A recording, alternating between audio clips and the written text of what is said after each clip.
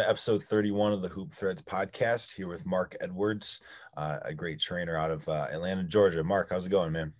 I'm blessed, man. How are you?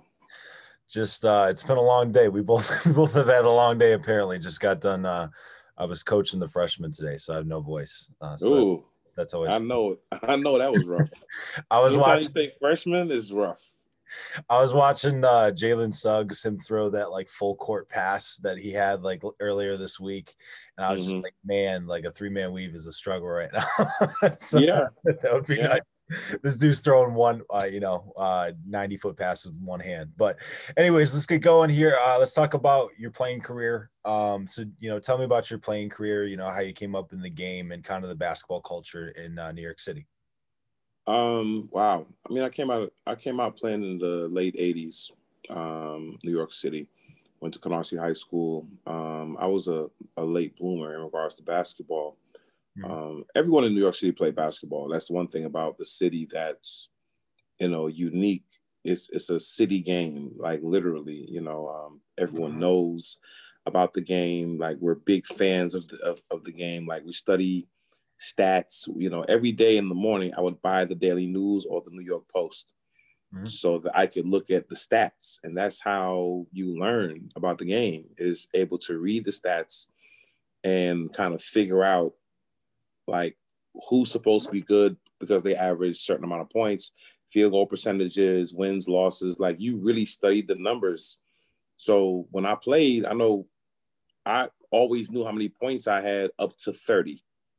And my goal was always to get to 20 points as quickly as possible, hopefully by halftime of games or whatever, because then at that point I knew what their coach would be saying at halftime, which is let's stop him, double him, whatever. And I was always good with finding teammates because I could see where the other man was coming from, and I would just find my guy, make sure my guy was ready to receive passes or whatever. So it was a very intuitive game for me because it was second nature. We played so much and it was a part of your life. I wasn't a kid that played basketball. I was a ball player. I slept with a basketball in my bed. At Canarsie, I didn't even try for the team until my 10th grade year. And I had never played organized basketball. So I literally learned how to play organized basketball in the 10th grade. Everything before that was just playing in the park. Playing 5-on-5, 3-on-3, 1-on-1s, 2-on-2s, whatever we could play. But we had an intimate understanding of the game because we watched basketball, we studied the stats, and then my high school coach, Lou Perlmutter, the Perlmutters, there were two short little Jewish guys. Both of them were about 4'10", 4'9", and they were the two best shooters I've ever seen in my life. They looked like Fred and Barney Rubble, Fred Flintstone, Barney Rubble. It was amazing. One could shoot threes, well, not threes, long distance jumpers. The other one could hit free throws and just wouldn't miss. These guys taught me how to play basketball. They taught me the correct spacing on the basketball court through learning the 3-on-2, 2-on-1 drill. And it was, point guard, push the ball up in the middle of the court, got two wings, make your pass. If he doesn't take the shot, step towards him, get the ball back. Don't throw cross-court passes, initiate your shot. Always be back on defense. 2-on-1, spread the floor, attack the goal until somebody steps towards you. When they do, make sure you have a positive angle to throw a pass. So that spacing itself taught me how to run a fast break. And then you kind of figured everything out because we ran simple motion offense and you just understood how to play. It was so easy for me. My senior year, going into that year, my sophomore year, I started on the varsity, did well, was playing with the Gauchos and destroyed my knee at Gaucho Gym. Then I had to sit out my whole junior year, came back strong before my senior year. And during the preseason, I was averaging a triple-double. I was averaging like 15 points, 10 rebounds, 10 assists. No, I'm sorry. It was 15 points, 10 assists, and 10 steals. Wow. And I was a thief. I knew how to play the passing lanes. It was uncanny. I knew how to play the passing lanes. And I would just run through passes. I would play possum. They throw it across. We playing traditional zones, and I would just run through those passes and get layups all day long. It was crazy. But the night before the first game of my senior year, my appendix burst and I almost died. All that poison got all in my system, almost died. Wow. And I had to sit out like 95% of the season. I had lost like 50 pounds. I was like 110 pounds at one point. Less than that, probably. I was like 100 pounds. It was crazy. I was only 5'11". So then I ended up figuring out I'm going to go to a junior college. I wanted to go to one of the junior colleges in Kansas. I was going to go to, where was I going to go? I was going to go to, I think my cousin was going to Independence, and I was going to go to, I was trying to go to Hutchinson. But then, after the visit, I was like, yeah, I'm not going to Kansas. It's nothing. It's flat ground out here. There's cows and stuff. This is not for me. So my cousin and I, we ended up going to California. And, luckily our parents were pretty well off. So it wasn't a rush for us to start school, So we just kind of tried to figure it out in LA that first year, especially. And this is the 80s. So, it was, gang infested. And I didn't realize the gang culture in LA. I didn't realize that this is like this is when it was at its height. Like this is before Boys in the Hood. Boys in the Hood was tame. Like this is when the drive-bys was going. This is 1987. Like crack cocaine was, girls was called strawberries. It was crazy. Anybody that from Cali that sees this knows exactly what I'm talking about. And I survived it, and I survived in one of the worst parts, which was the jungles. So I was there with the Bloods, and I had to learn that culture because once you live in a certain area, you're now gang affiliated. So you go someplace, what set you from? Or where you from? You better know what neighborhood you're in. You better know who you're talking to. You better know what not to say. Sometimes you just don't say nothing. Sometimes like, I'm just a hooper, man. I'm from New York or whatever, so. Bring out the accent there intentionally. Yeah. I'm from New York, son. I don't know, all right, go ahead. I'll stall you out, Those are crazy times. But when I'm out there, I was like a celebrity, because I could dribble the ball. I could do things with the basketball that they hadn't seen before, my crossover, the up fakes, just my handle. I throw the ball between your legs, behind your back. I wrap the ball behind my back and your back at the same time and blow by you and throw an alley-oop and dunk it. I was, it was New York City. It was Showtime basketball for me. So that was okay. And then I ended up playing JUCO ball at Bakersfield College for my second year.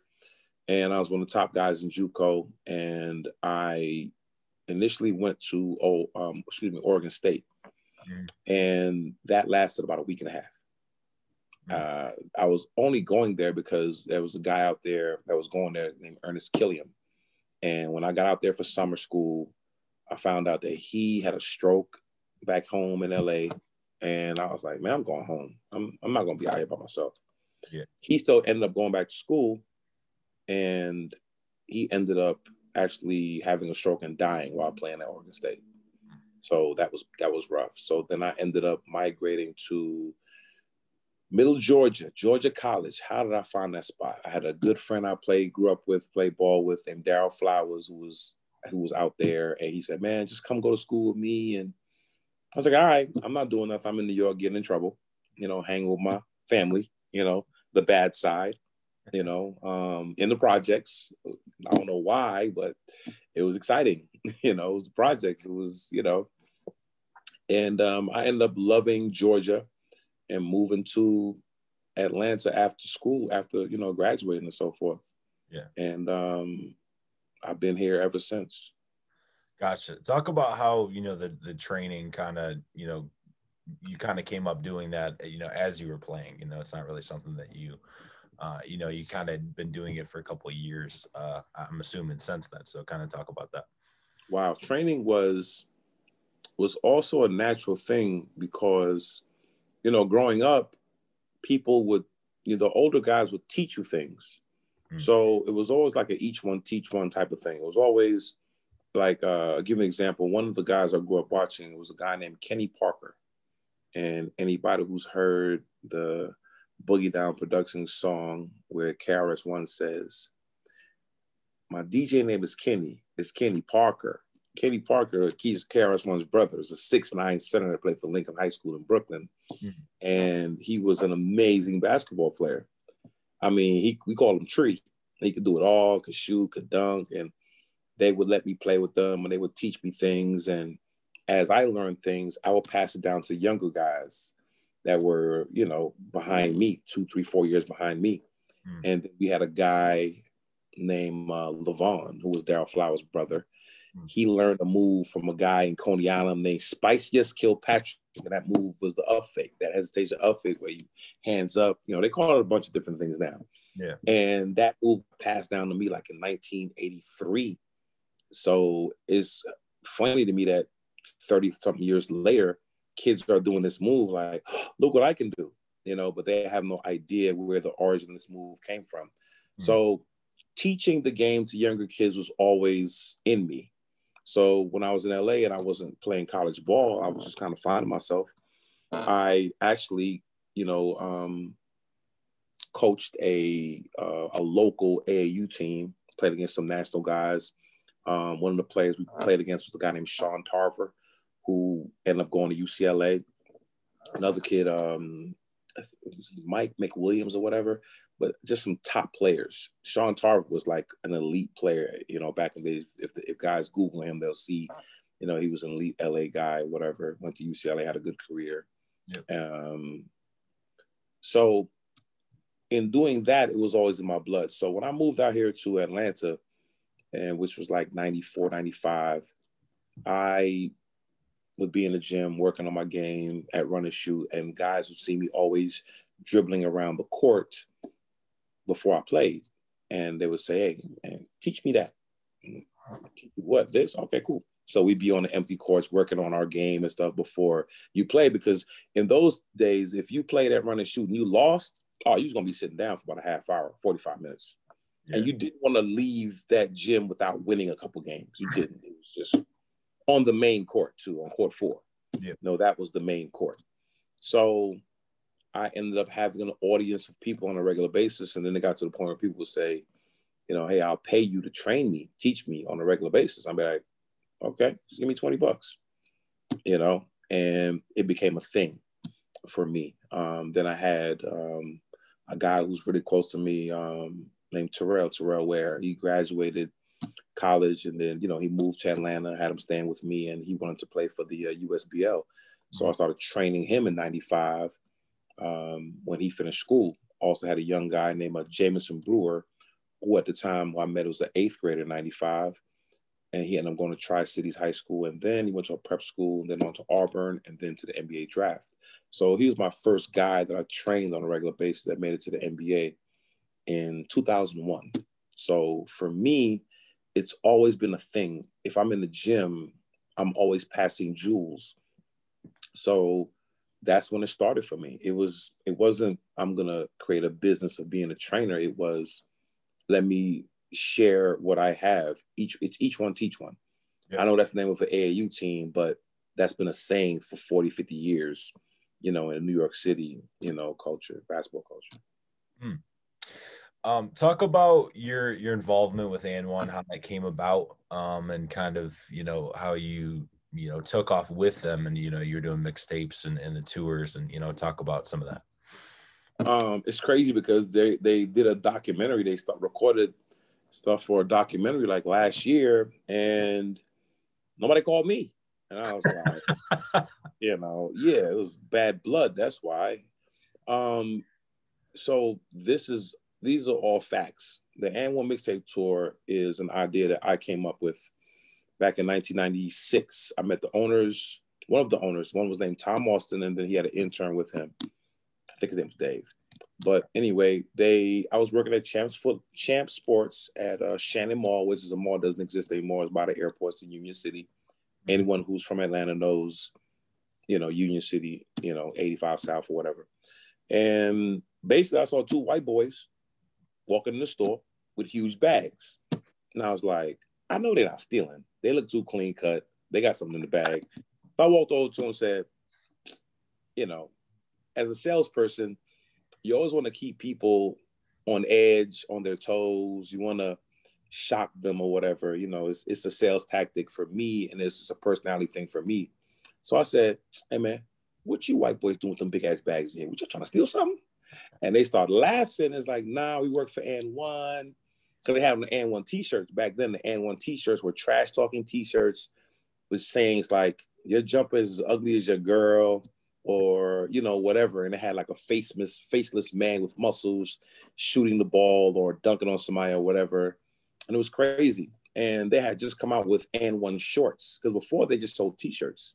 Then they came out with the shorts. The shorts were baggy, and baggy shorts became a thing, you know, back when Chris Webber and them started doing it. But Michael Jordan started it, but now it was fashionable. Now with companies were making baggy shorts. So anybody that made baggy shorts and, you know, nice t-shirts, you know, you're going to rock them. You know, it was a nice hookup. So I said, we love your product in here. You know, this is a big seller. So, you know, start a conversation with them. And then they said, well, we're trying to put together AND1 basketball shoe. And I was like, okay, so what's in the bag? Then they said, we have a bunch of samples of the sneaker, and we want to be able to show it, you know, and get feedback from customers and whatever, and tell them what you like. Do you like this upper? Do you like this material? Do you like, you know, this tongue? Do you like, you know, whatever? So I said, cool. I said, you can set up on my sneaker bay over there, and as customers come in, you can get their input, no problem. And we became fast friends. Tom Austin was a really good guy. He was the guy that was in charge of sneakers. So he was the guy that was overseas developing sneakers and so forth. So after they finished, I said, you know what? I'm going to call a bunch of the other stores in the area, the Foot Lockers, the other Champs, Kids Foot Locker, whoever. And I'll let them, you know, they'll let you in. They'll let you do the same thing. Because they were getting research, not just to build a sneaker, but to build the sneaker for Stephon Marbury. So, you know, unbeknownst to anyone, they kind of knew they were going to be able to sign Stephon Marbury to a shoe deal, and they wanted to be able to give him his own signature shoe, which was pretty dope. So after we, you know, kind of made that, you know, fast friendship, I said, you know what? And I need to take you guys to Run and Shoot, because what y'all should do is y'all should just put together a team of like hired guns, guys that would just go around from place to place, park to park, and wearing the t-shirts, you know, and talking trash, you know, just like these trash talking t-shirts, and just kill people. I said that would be a dope marketing idea. And they was like, that's interesting. So we went to Run and Shoot. We saw the incredible talent there. And the first team that AND1 actually sponsored, as far as from a so-called street ball level, came out of Run and Shoot. But the front office guys that Run and Shoot, the guys they put were not those type of players. They weren't like the super skilled trash talking guys or fundamentally sound. Older guys, wasn't the young, you know, sexy, you know, high flying guys. So it was corny. I called Tom Austin while he was back in Paoli. They were from Paoli, Pennsylvania, where their office was. And I said, yo, this team is losing games, you know, because they were playing against colleges and so forth, you know, exhibition games. This wasn't a good look. So they pulled the plug on that, but they still kept a relationship with Run and Shoot, and they were selling sneakers out of their sneaker store back there, and they would give out mixtapes if you bought some sneakers or AND1 product, which is what they did at Foot Action as well. So at the time, they just had like the Skip to My Lou tape, which was crazy. You know, somebody had, you know, I guess his high school coach had footage of Skip, and one of the guys who worked at AND1 at the time, he's a cultural curator right now, man. He's set free. He makes the hip hop toys and stuff right now. He's pretty big with that. He came up with the idea of not just making a mixtape, but making a video mixtape with the players playing and having music mixed in, underground music that nobody had heard before. And by doing that, it created a sensation because Skip's moves were mind blowing. You know, I mean, he was already a legend in New York for the way he played, you know, at Rucker Park and just parks all over the city. But, you know, he was also a college player at the time as well. And he was trying to make it to the pros. So basically, since they scrapped the first idea of that traveling team, they said, you know what, let's recreate this idea. And they had a game in New York, and they grabbed a bunch of street ball guys, and they played a game, and it did really well. They made a tape for it. The tape did well. It looked really good. and they had a DJ playing music while the guys played, and it was exciting. It was good. It was normal basketball for New York City. Yeah. We always played with a DJ, you know, in a park or whatever. That's just a normal thing. And I know it's probably a normal thing in DC as well. Mm. So with that being said, there was like, you know what? Let's do a tour with some of these guys we got here, you know. So they grabbed like, I think they had about 7, 8 guys initially. And they called me and said, yo, we're going to do like a 5-city tour. And at the time, I was putting together something in Atlanta called NBA Point Guard Weekend. And this was in 2000. And what was going on was we were basically hijacking NBA All-Star Weekend. I forget where it was at the time, but All-Star Weekend wasn't a big event early in the day. And we were getting some of the top NBA point guards who weren't playing in the All-Star game to come to Atlanta to do like 4 days worth of whatever. We're going to create our own All-Star type situation, have a fashion show, parties, day party, pool party, you know, and then have, you know, like an exhibition game with some of the NBA players and some other guys mixed in there, some celebrities and so forth. Yeah. And I had a car accident. So I was like, I just nixed the whole project with my partner, my man, Carlos Easterling. And then And1 called me, was like, yo, could we do our And1 game after your or before your celebrity game, your exhibition game during NBA Point Guard Weekend? And I was like, well, that idea is scrapped. So, you know, that's just on y'all. Y'all can do whatever y'all want to do. So they asked me to market the game. And I said, well, okay, cool. But I have a player for you. It's this kid out here named Hot Sauce. It's a kid that I've known since 95. And every time he sees me, he asks me to teach him a move. So I teach him moves. And every time I saw him again, he would say, hey, I learned that move and I added something to it. You know, unknown to me, he was homeless and sleeping upstairs in the gym. So this kid would spend 10, 12 hours playing basketball, dribbling the basketball in front of a mirror, you know, doing these fancy moves that he created on his own after, well, his interpretation of the moves, rather. He didn't create them, but he gave his own interpretation. And then, you know, some of my cousins moved down here, my homeboys moved to Atlanta, and they would show him moves too, and he would just take them and flip them. So I told him about Hot Sauce, and they said, okay, great. I said, but they were like, his name is Hot Sauce? I was like, yeah, it's a Southern thing, man. I'm telling you, he's special. They'd never seen him. They just on my word alone. And they said, well, can we talk to him? I was like, I don't know where he is. I got to find him. So it took me a couple of weeks to find him. He was in jail, off of some nonsense or whatever. He had to pay a fine, he didn't have the money. So they was like, we'll lock you up for a year or you pay the fine. So I found him, bailed him out. And I mean, I put him on a plane and that was it. You know, from there, he went to the first city in Los Angeles and he put on a show. And by the time they came to Atlanta, which might have been the final city, it was up to me to market the event. So I brought the players on the AU campus. We were doing it at Morris Brown College, which isn't open anymore. They had a huge gym for like 3,500 people. We sold that gym out. It was ridiculous. People outside were screaming. We opened up the doors when the layup line was going on so the people would hear the on the inside and they'd be like, oh my God, what's going on? So it's 3,500 people inside and probably 5,000 people outside, you know. So it was an urban event. It was basketball culture at its finest. It was a recreation of Rucker Park at its highest level with the Dr. J's and the Destroyers and the Joe Hammonds, you know, Earl, you know, everyone, Earl Manigault. It was like that. Dr. J, kids hanging from the ceiling, from the fences and so forth. Yeah. We took that out of the city and we brought it around the country. And from there, they said, you know what, this would be a great marketing ploy for the company, because at the time they didn't have any NBA players. Mm-hmm. So the next year, you know, they signed everybody to a little contract and it just got bigger from there. What a story, man. That's awesome. Let's talk about, real quick, something that we were talking, I was talking with a mutual friend, James Williams, earlier today. He said that I got to ask you, is New York City still the mecca of basketball? It is. It's the mecca of basketball. It wasn't.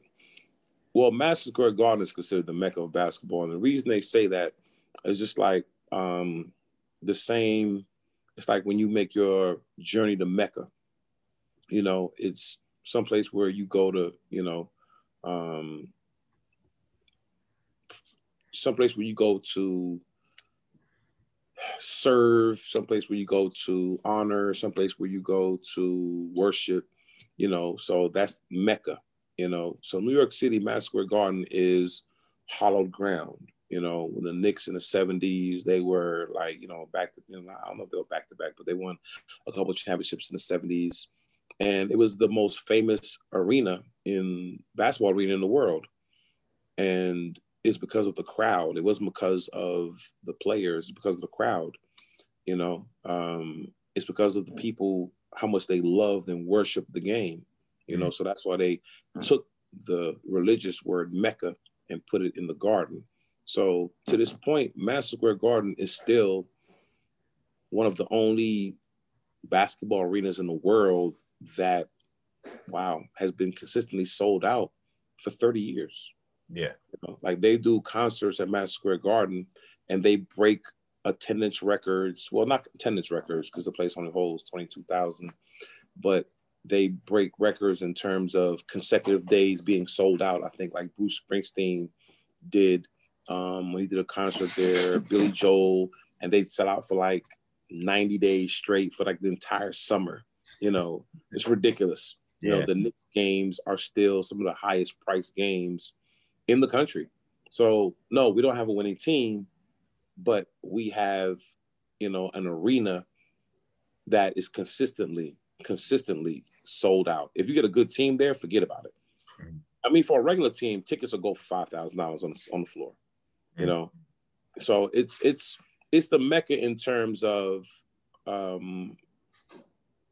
the arena, the passion, the presence, the culture, and so forth. It's not. It was never about we have the best ball players, around the country. At one point, we did have the best ball players from around the country, but California's always been in that conversation as well. Chicago's always been in that conversation. Philly, DC have always been in that conversation. It's only now that Atlanta has, kind of, I think, snatched the crown away from the normal inner cities that would dominate. And I think it's between us, DC, North Carolina, California, Texas. And we've just had some great luck. And I think we've had a big change in the culture here in Georgia to where this was mostly a football state, but we've had an influx of people from around the country move here. People from the West Coast, people from New York. New York is too expensive. Like, you spend $5,000. I had a girl we knew in Manhattan had an apartment, and her rent was $5,000 a month. Her apartment was 400 square feet. I was like, wait, no. Well, huh? I walked in and I was like, well, huh? It's like, oh, this is efficient, huh? 400 square feet, huh? Yeah, you got a bathroom, shower, you got everything right here. Just one room. Yeah. $5,000 a month. Like who can $5,000 a month in Georgia is $1 million house. That's your mortgage. So we've gotten some input from everywhere around the country. I was about to ask you, with run and shoot, do you think that played a role in kind of shifting Georgia to more of a 50-50 split with, basketball and football?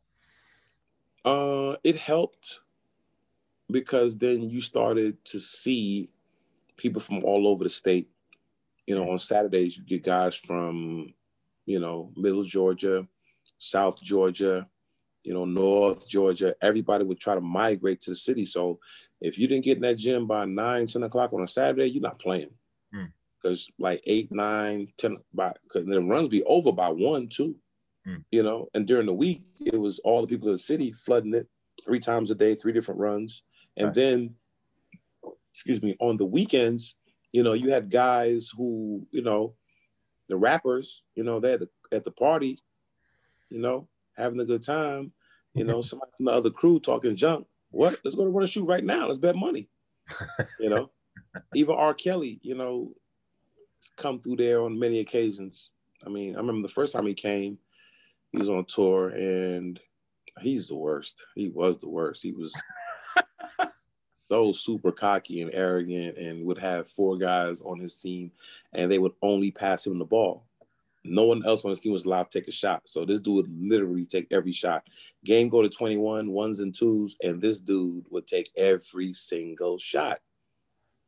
I remember I played against him. I destroyed him. I was like, I'm not letting you score. No R&B singer is scoring points from you. As a matter of fact, no R&B singer has ever scored on me except for Q from 112. That's my man, Q Parker. He gonna get that because Q really could hoop back then. But you know, I want to gas him up. I still killed him and his brother.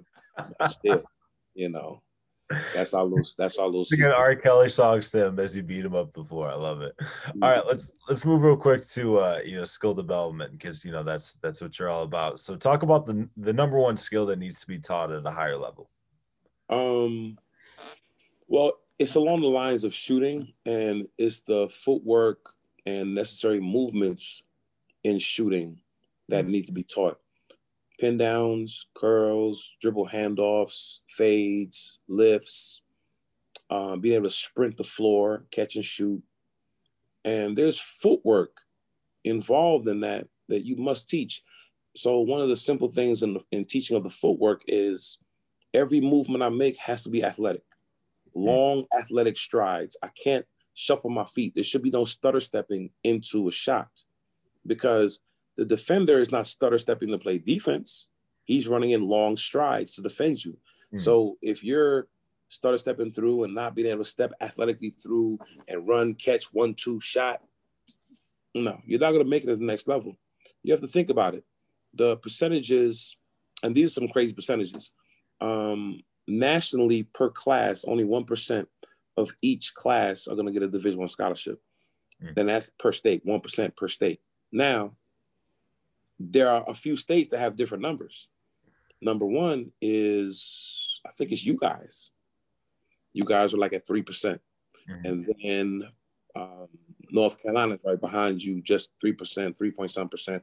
And Georgia, we're right there, like 3.1%. So 3% of y'all kids, North Carolina kids, our kids, go Division I. Everywhere else is 1%. California, 1%. Texas, 1%. Some states are like less than 1%, you know, because of their, you know, they're not as good. But, and Cali, of course, going to have a lot of players because it's a bigger state. You know, it's like 4 different climate zones out there. Texas is a huge state. They have 1%, huge state as well. So a lot of players come out of there. But if you can't master that simple thing, it's not going to work. You know, you have players right now in college who are struggling shooting the basketball that were considered top 5, top 10 players. And it's because they weren't trained correctly.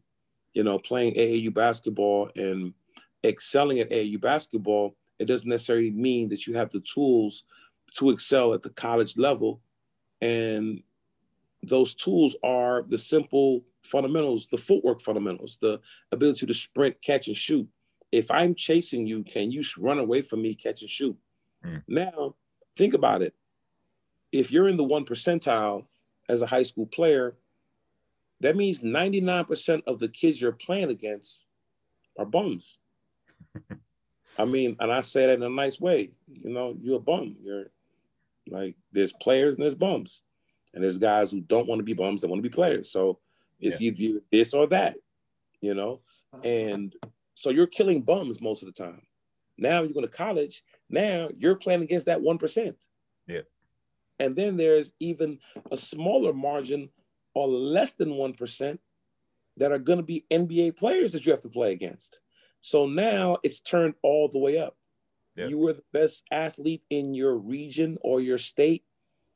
Well, now you're playing against players who are the best athletes in their states, the best athletes in the world, possibly. So the footwork in shooting is so necessary. You have guards, you look at the mixtapes, you have some guards who get fast breaks, they're dunking the ball all day long. They get to college, they finger roll, or they laying it up. Or really, you can't even finger roll in college no more. Somebody's going to beat that. So you got to have a nice floater. You got to be able to teach them to make that shot over the top of the square as far as a floater.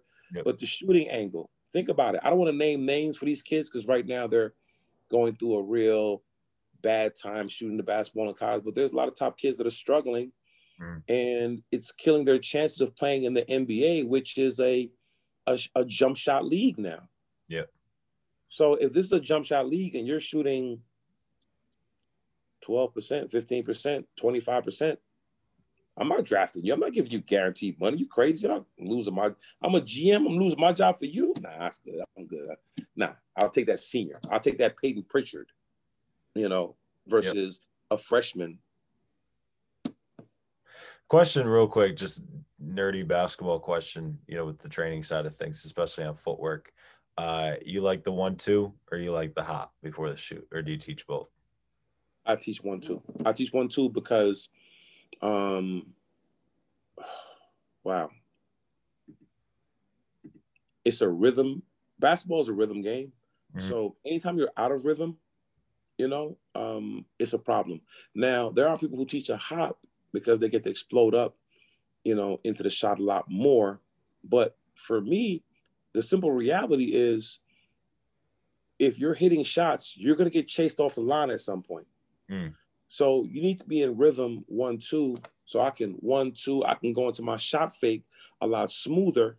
Yep. You know what I'm saying? I can turn my hips a lot smoother if I'm in that rhythm. If I'm coming here, 1-2 rhythm, boom. Or I can rip through here, rip through here.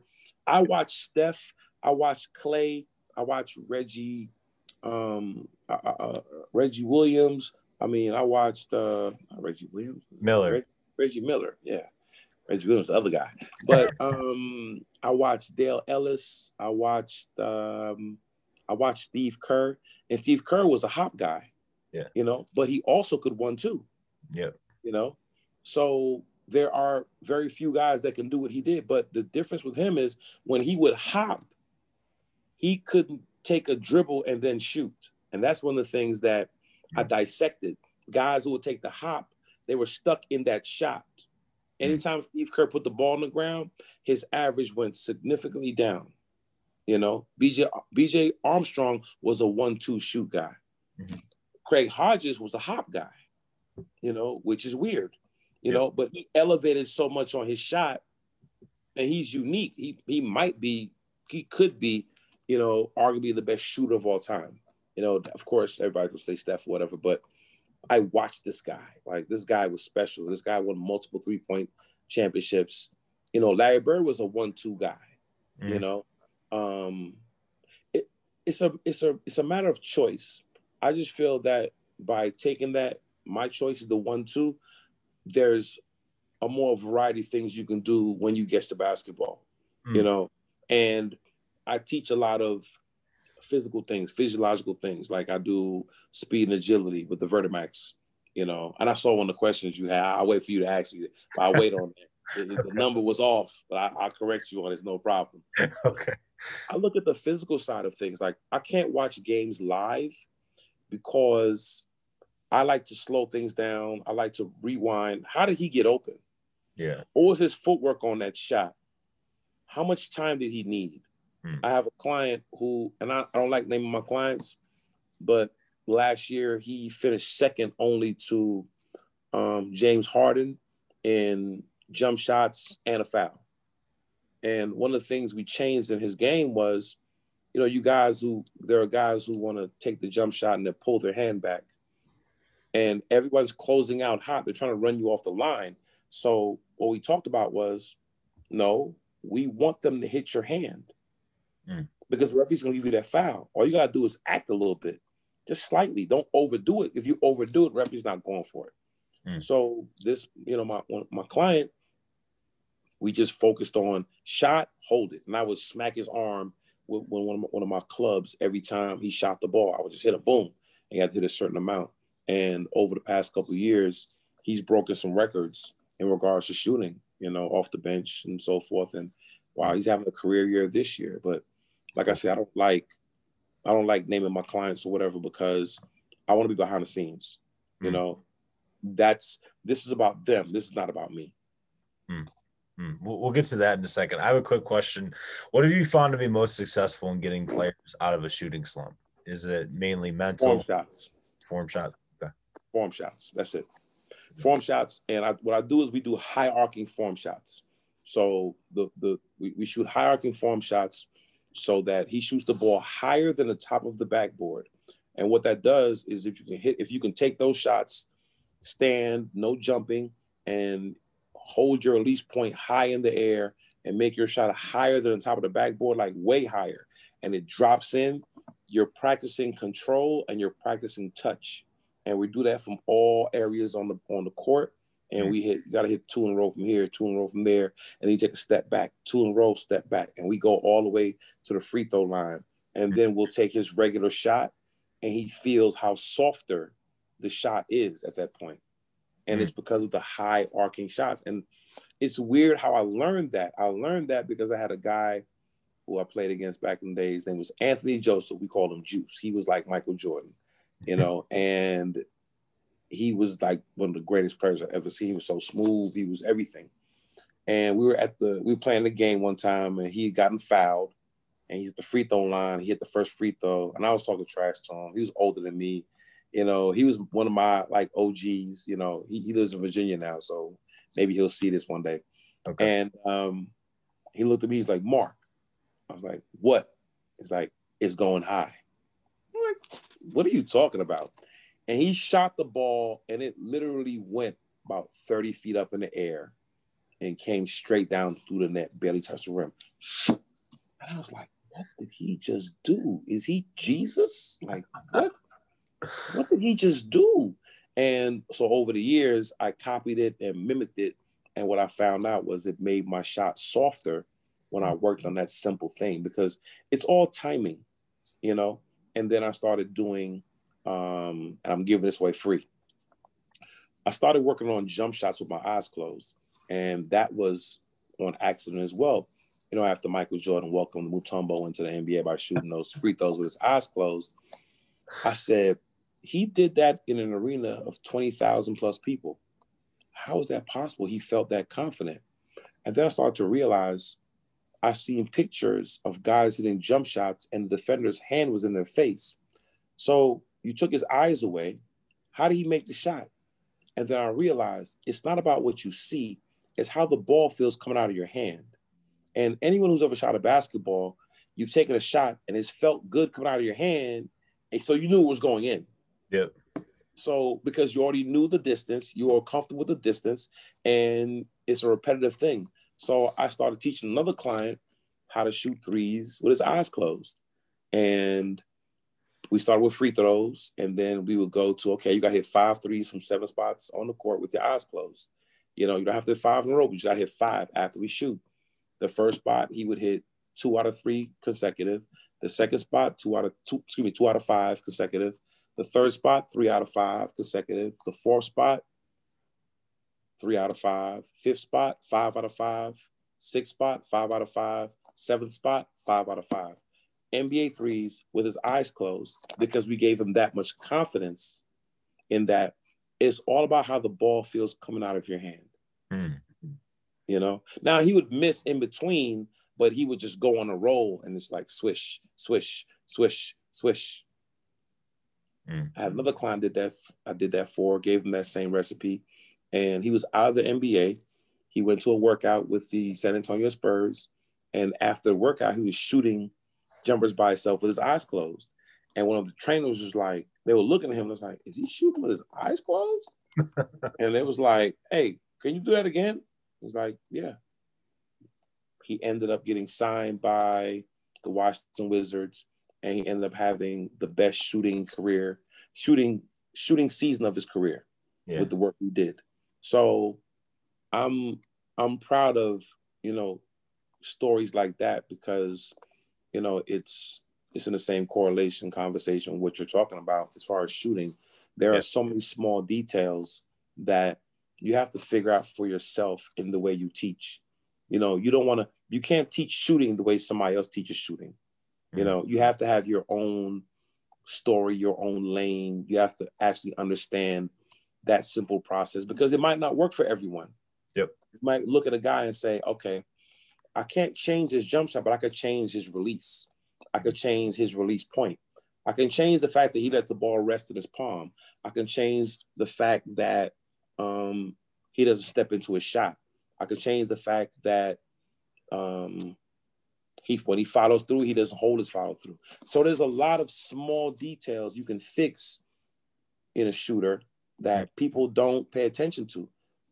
A lot of trainers will just let them shoot. Good shot, rebound for him. He made 20 in a row. Yeah, he made 20 slow shots in a row.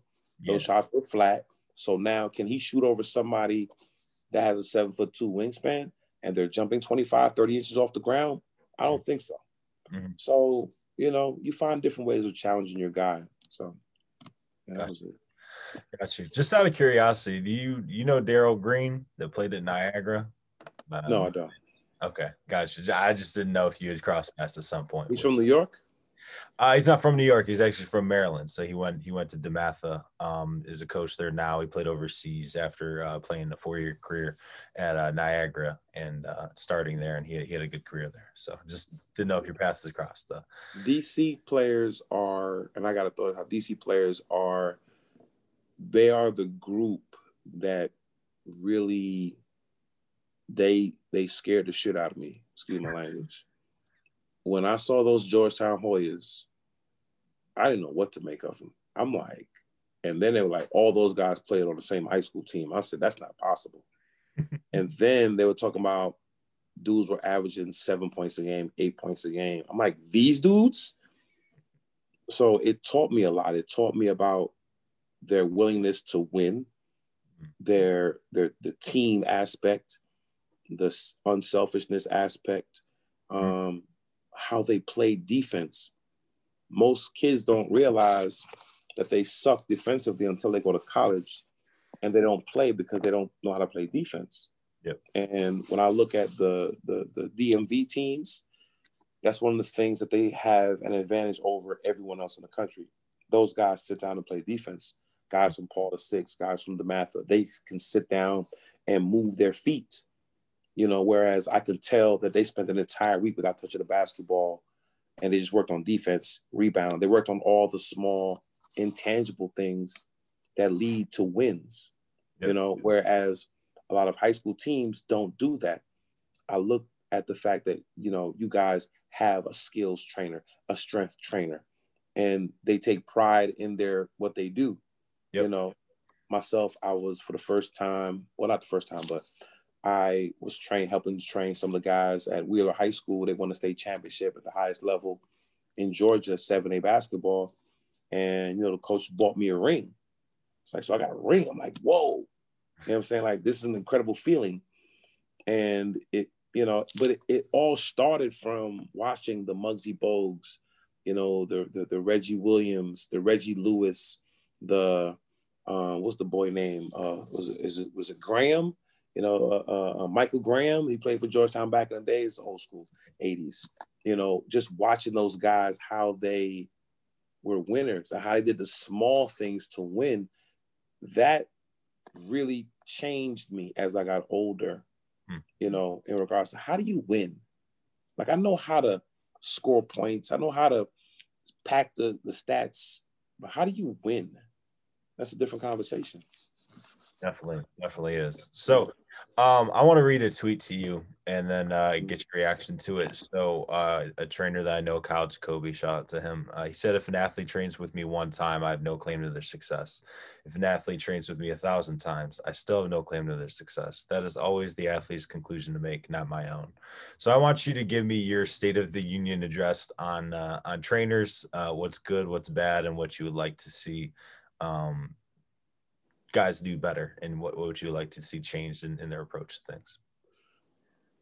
Let me see how I can put this in the nicest way possible. I think that what he was, that a tweet? Yep. Yeah, I think that tweet was bullshit. Because that's taking the humble path. And I think you only need to be humble if you are full of yourself and you're not actually putting in the work necessary to be that great person. One of the things I tweeted not too long ago was, stars only come outside to kick ass. You don't see interviews with Drake. You don't see interviews with Jay-Z, Beyonce. You know, you don't see interviews with those people because they're legends. You know what I'm saying? And when they do come out, it's a show. It's like, I'm here. Myself, I put in so much work. Like, I'm not going to go to sleep tonight till 3 or 4 o'clock in the morning. And a lot of it is because I'm doing so much film study. I'm watching games, watching Synergy, rewinding tapes of games and people and on movements and so forth. So for me, I pride myself in saying, I'm going to make you a better player, you know? Mm-hmm. And one of the things that I've seen over my, year 27 is I've had clients leave my training and fail, not do well. And so is it because they're not with me? If it were one time, okay. If it was 10 times, okay. 27 years, 10 times, not bad. But when it's a good amount of people who either, you know, the parents didn't want to pay anymore, or, you know, they want to go with some other trainer because he was nicer, or he lied to them, or, you know, oh, come on, tell you anything, make you believe that you're better than you actually are. I'm not doing that. I'm not sugarcoating anything. No, if I train you, if I'm working with you consistently, what I'm doing is I'm giving you a piece of myself, you know, pause. It's, sorry, but I only teach things that I've done. I only talk about things that I do. It doesn't make sense that you have guys who are teaching moves that they've never done before in their life. You have guys that are looking at NBA players' movements. They're going to the gym. They're mimicking the movements. They're mastering that mimic. And then they go to clients and they recreate the name of the move and they're able to teach the move. And I'm just like, wow, that's the worst thing you could do. Because what they don't have is, they don't have any insight on that movement, and they're not developing a foundation for that movement, you know? So what's the foundation? The foundation is, if it's an in and out cross, am I looking in that direction? Am I stepping in that direction? Am I making sure I want to go to the left? So I'm going to in and out cross to the right. I'm going to in and out, step hard that way. If he doesn't step, I'm going to go by him. But if I step and I slow it down a little bit, make him slide, now I get a hard cross. Now let's work on that hard cross. Snap my wrist, or is it an overhand cross? I like to snap my wrist lower than my knee cross. So it's a breakdown. So instead of breaking that move down into pieces and layers, they just do one move and they've mimicked the move of that player they saw on TV, but they haven't taught him that move or that movement. You know what I'm saying? So for me, I'm giving you that. So when I train players for a certain amount of years, they all have, and it's funny because people say it, they'll say, man, they got that Monster Lab package, you know, which are certain movements that we do them so much. When a kid is about to play, I know if a kid of mine who I've trained for at least 2 years, and he's about to play, I know the move he's going to do before he does it. And if he doesn't do it, I'm pissed. And that kid is pissed because he knew what he should have done. Because we work on these things, we talk about these things, and we do so many of them that it's muscle memory. It's you know, these are our moves. This is what we do. So I'm responsible for that. The kid is responsible for getting there. But see, me, I'm not going to be on videos. Hey, look at what we're doing. Nah, I'm responsible for that, but I'm I'm in the back. Yeah. Think about this. Nobody knew who GMs were 20 years ago. Yep. Now, every GM wants to be on TV. They want to do interviews. They want the credit. They want to be on social media. Why? Like, when did that start? When did the me process start that says, I want the credit? See, me, no, I'm not going to be out there asking, yeah, I did this for him. I'm throwing his name all over the place. But I know what I did impacted him in a major way. So I'm going to take credit within myself, knowing the work that we put in, the passion I had to help develop that kid. Because I like the players that nobody loves. If they have desire to be better, and I could look at them and I could tell them before we start, yeah, no, you're not going to be on D1 player, but you're going to be a good varsity player. Or I can see a kid that has potential, and I'll be like, nah, you're going to get a D1 scholarship. Or worst case scenario, you're going to get a D2 scholarship. But you're going to get a scholarship. Let's go. You know, I had a player, Terrell Burden, who's at Kennesaw State right now. When I met him, he was after his freshman year in high school. He's playing JV. Then they made him play another year JV. And I was like, you know, you should be a varsity player. His mother made the move, got him to a different school, and we worked. When I say we worked, I mean, we were in the gym till 1 o'clock in the morning on a couple of occasions. You know, workouts were done at 10. We were in there 3 hours after. So this 5'8" player went from being a JV player to scoring 1,000 points his last 2 years in high school, getting a Division I scholarship, broke their vertical leap record, 39.5-inch no-step vertical at 5'8". He averaged like 2 block shots a game in high school. I mean, at 5'8". You know, was dunking, doing 360s, all kind of stuff. Yeah. And that's an imprint. You know, I know when he's about to do a certain move, a hard cross behind the back, you know, a floater, because these are things we worked on. You know, we worked on his ability to hang in the air, tap the ball, tap on one side, reverse on the other side. Those are things we worked on. So that's an imprint. You know? So no, I'm gonna take credit behind the scenes with that player, but I'm not gonna grandstand and be like, it's me. No, it's really him. He put the work in, because if we're working, I'm kicking your butt. So, you know, you got to be willing to deal with that. You got to be willing for me to say, yeah, that sucked. That was a terrible move. That was awful. I'm not going to sugarcoat it. That was terrible. You got to do better. Because I know you could do better, because I saw you do it already. So let's be consistent. Gilbert Arenas said something on a podcast. He said players, I'm paraphrasing, players shouldn't be listening to anyone that hasn't been in their shoes and played the game at that level. While I think that there's value added from someone who's competed at those elite levels, I feel like telling kids that they should filter who they listen to isn't a good idea for amateur basketball. What's your opinion on that? Gilbert Arenas is not a trainer. Gilbert Arenas was an elite basketball player. Gilbert Arenas was one of the hardest working basketball players that I saw come up. And see, Gilbert Arenas was going to be good because he wasn't cocky. He was confident. Yep. Cocky is when you just talk trash and you didn't put any work behind it. Deshaun Stevenson. Yes.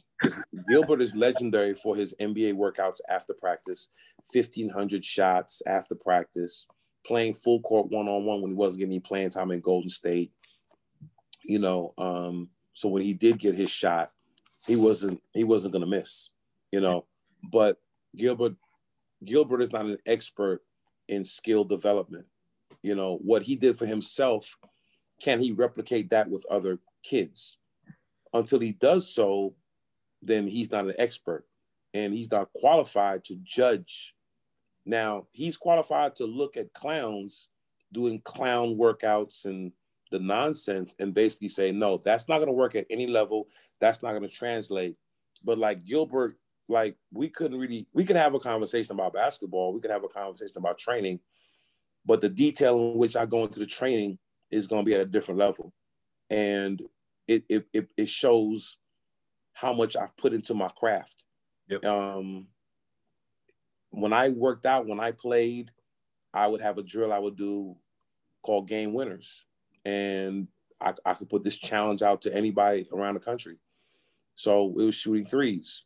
And you shoot 10 threes to start off, go from 5 spots, shoot 10 threes to start off, and then you'd have to hit 7 shots in a row after the 10 threes. Now, once you get to three number 6 and you made it, now you have to hit that game-winning shot, which is the 7th three. If you miss, now you got to hit 8 in a row. If you miss that, you make it 7 in a row, and you miss that 8th shot, now you got to hit 9 in a row. I would do that every day, and there were times where I'd have to hit like 25 shots in a row from one spot, tired as hell, one spot for 30 minutes, and I would complete it. It's a certain feeling you get when you're, that game-winning shot. Like, okay, this is a game winner. Like, there's another drill. There's the Matt Bonner drill, and I learned this from one of my NBA guys who schooled me on it.